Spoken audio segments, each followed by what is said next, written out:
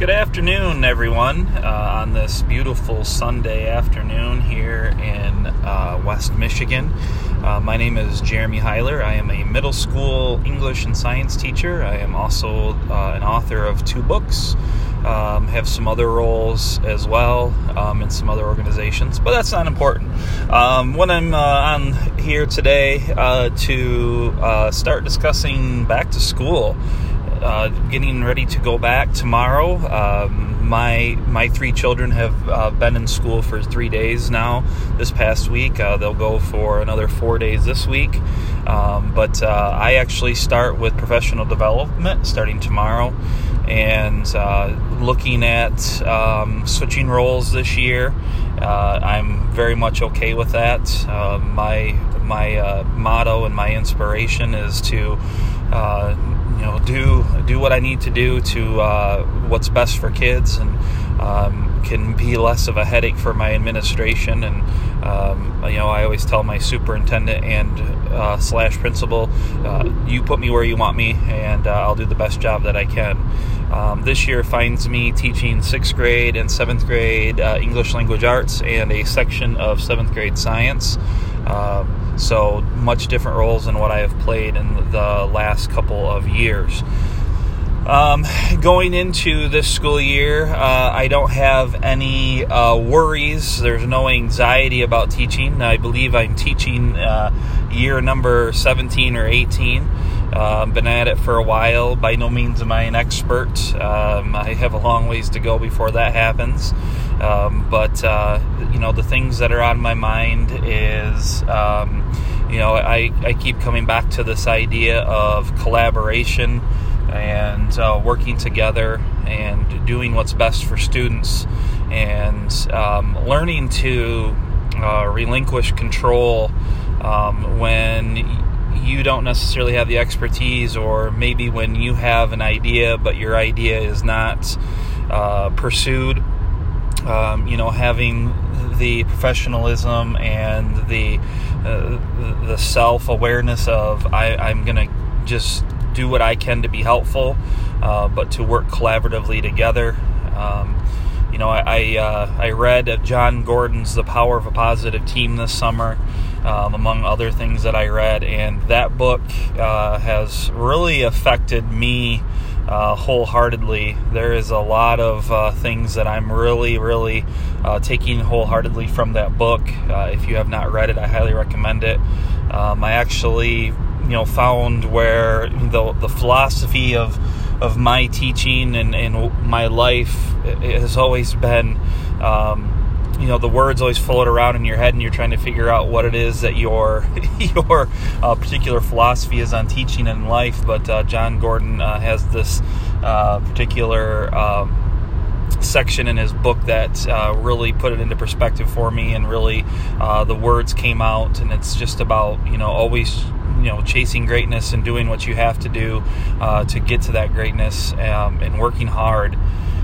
So just been thinking a lot about that, and I want to do my best this year as a teacher and do what's best for those kids, and I keep coming back to and thinking about one-on-one conversations with them, what I'm going to do on those first days that they come back after Labor Day, and those types of things that are just kind of going through my brain. I feel like I've got a lot to learn this year going back to 6th grade. I originally started in 6th grade, when my teaching career took off. So it's going to be interesting to get back to that.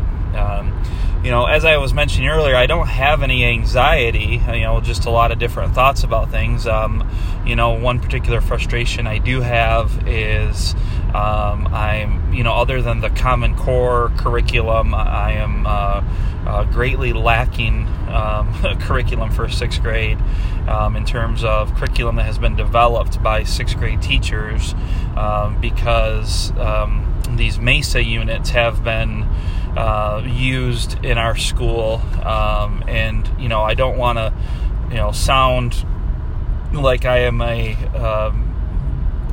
being a jerk, or kind of being non-professional about it, but the MESA units are not meant to be a canned curriculum, in that And that really irritates me as a teacher because, I understand that there's training for the MESA units and to do what you need to do, but the MESA units are meant to be guidelines.